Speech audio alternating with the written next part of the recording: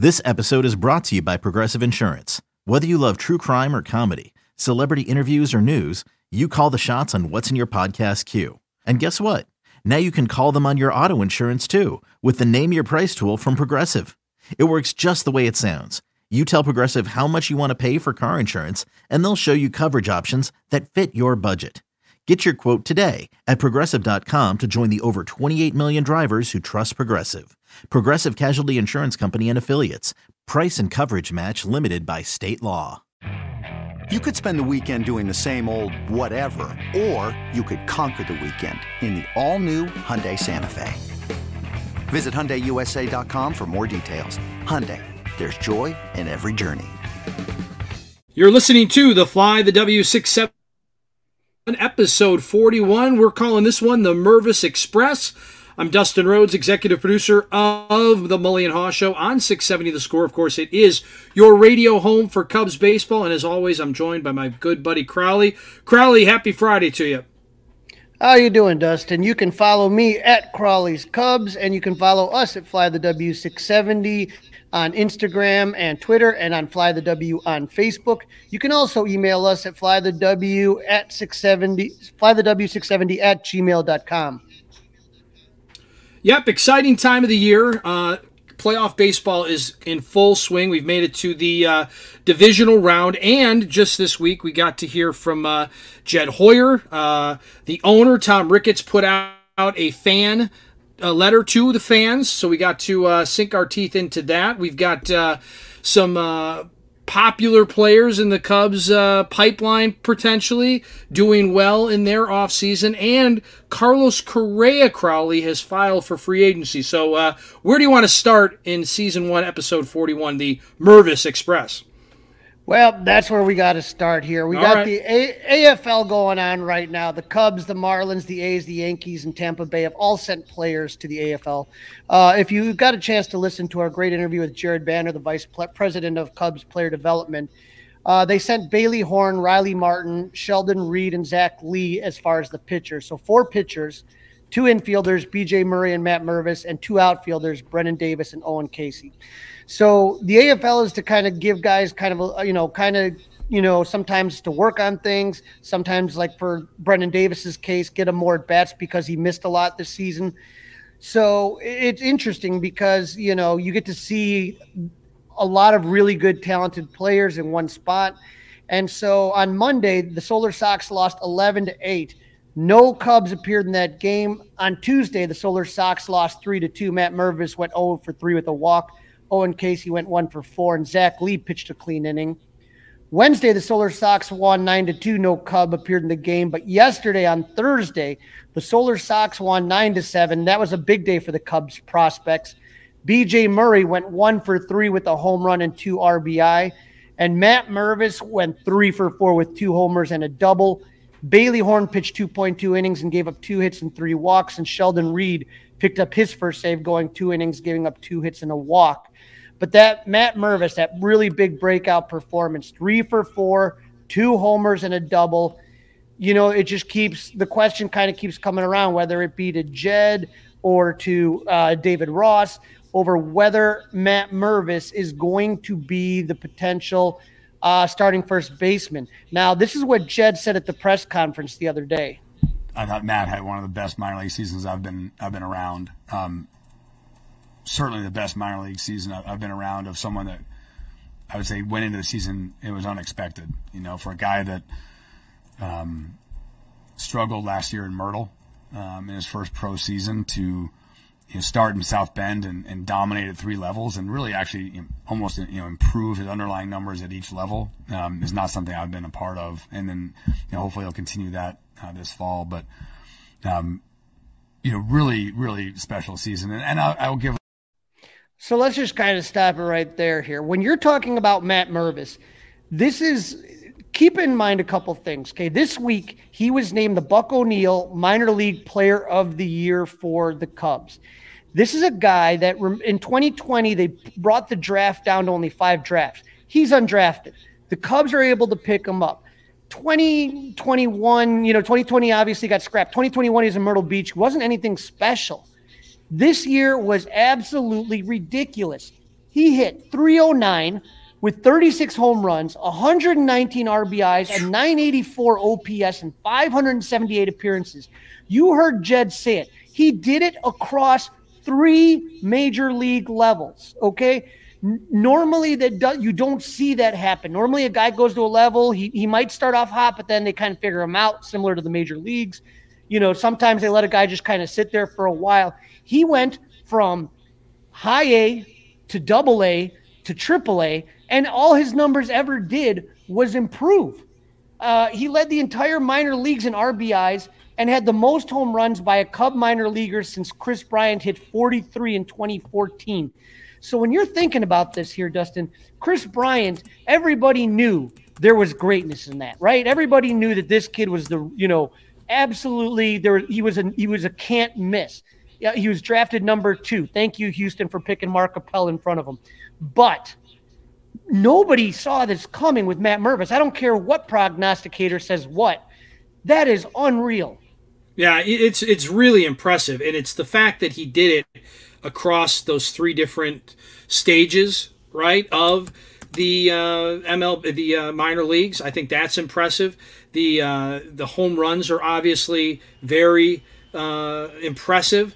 I don't see why you wouldn't give this guy a shot, Crowley. I don't see why not. Is there anybody on the current roster that you say, absolutely, I am so excited that this guy would be the Cubs starting first baseman in the year 2023? There's nobody in the Cubs right now that would do that.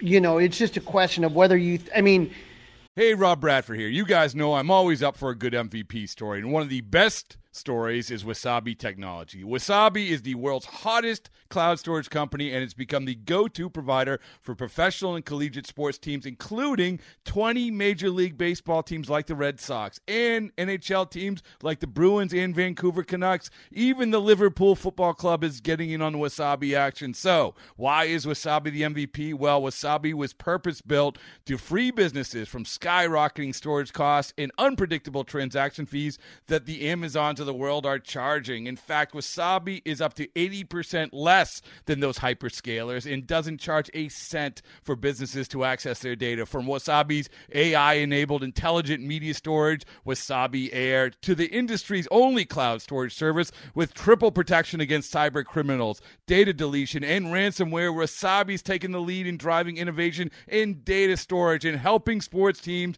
to unleash the power of their data. Wasabi, another Boston-based championship team. Boy, it's hard to say how this happened with Mervis and how it's just become an unbelievable, just the way that it's all worked out.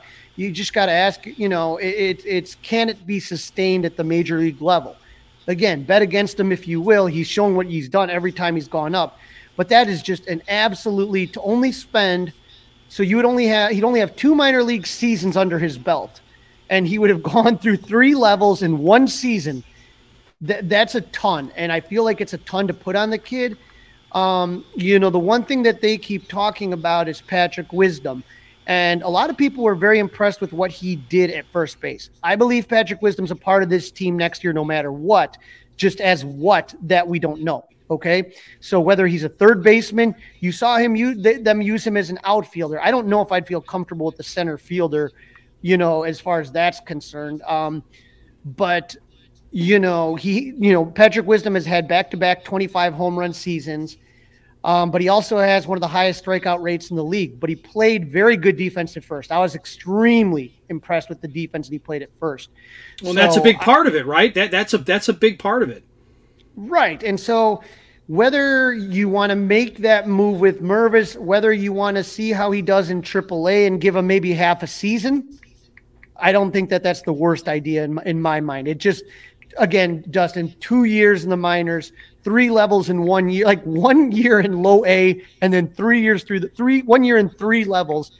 It's just, I think people got to understand how unusual that is and how that is not the norm. And, even if you take a look at, Chris Bryant or Kyle Schwarber, I mean, those were, like I said, top pick prospects, blue chip prospects. I'm stunned.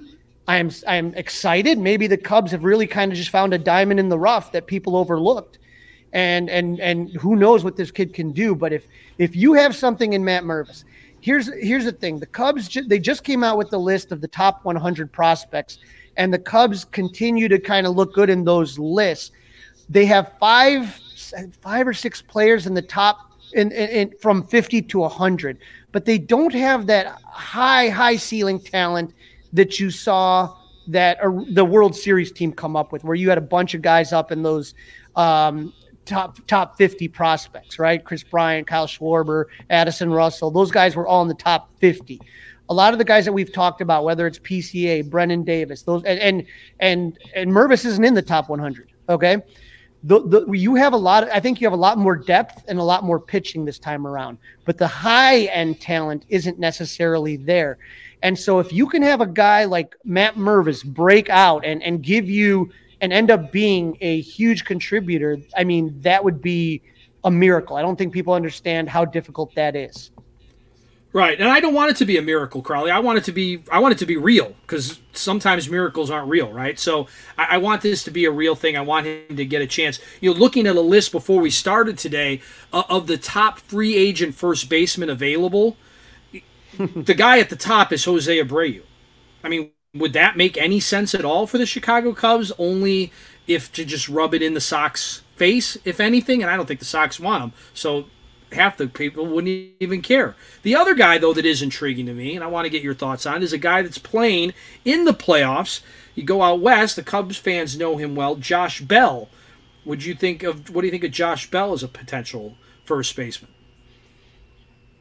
So this is an interesting one with Josh Bell. He's with San Diego and came from Washington, and we saw him plenty with Pittsburgh, and the guy has a lot of pop. And this is where having the DH becomes interesting, right? Because you can sit here and you can sign Josh Bell to a pretty nice contract. Maybe let's say the thing is short-term contracts with high AAV is what you're looking at. And so annual average value right there. So like you can sit there and take a look like the Marcus Stroman deal, like a 3-year deal, and say, okay, we're going to give you 3 years at $25 million a year, right? Which is Jason Hayward money. But if it's only 3 years and the Cubs aren't going to have you don't assume them to have a monster payroll coming up. Hopefully they sign a couple guys, but I talked before about you only have 1 more year left of Jason Hayward's contract. That comes off the book. But if you think that Josh Bell can really give you that pop that you need, you could have him at first and then give Mervis half a season. And if Mervis is still raking, then you would say to yourself, okay, well then maybe we bring Matt Mervis up, and I would say you could have Josh Bell DH, right? Definitely could. I definitely because there's also nobody on the Cubs right now that screams, "Oh, I'm your DH for the year 2023" either, just like first base. And we talked about how Jed mentioned holes in this team, and I can't think of 2 bigger holes this year than first base and DH. It just was absolutely disaster. And when you talk about the lack of home runs, that's you look at those 2 positions right there are the 2 that you can most quickly upgrade. Yeah, I think Josh Bell makes a lot of sense. That really got me interested. I'm not poo-pooing the Matt Mervis thing either. I think he definitely deserves a shot, and you definitely take a look at him. And maybe it's a combination of Matt Mervis and Josh Bell holding down that DH first base spot, Crowley. Yeah, absolutely agree.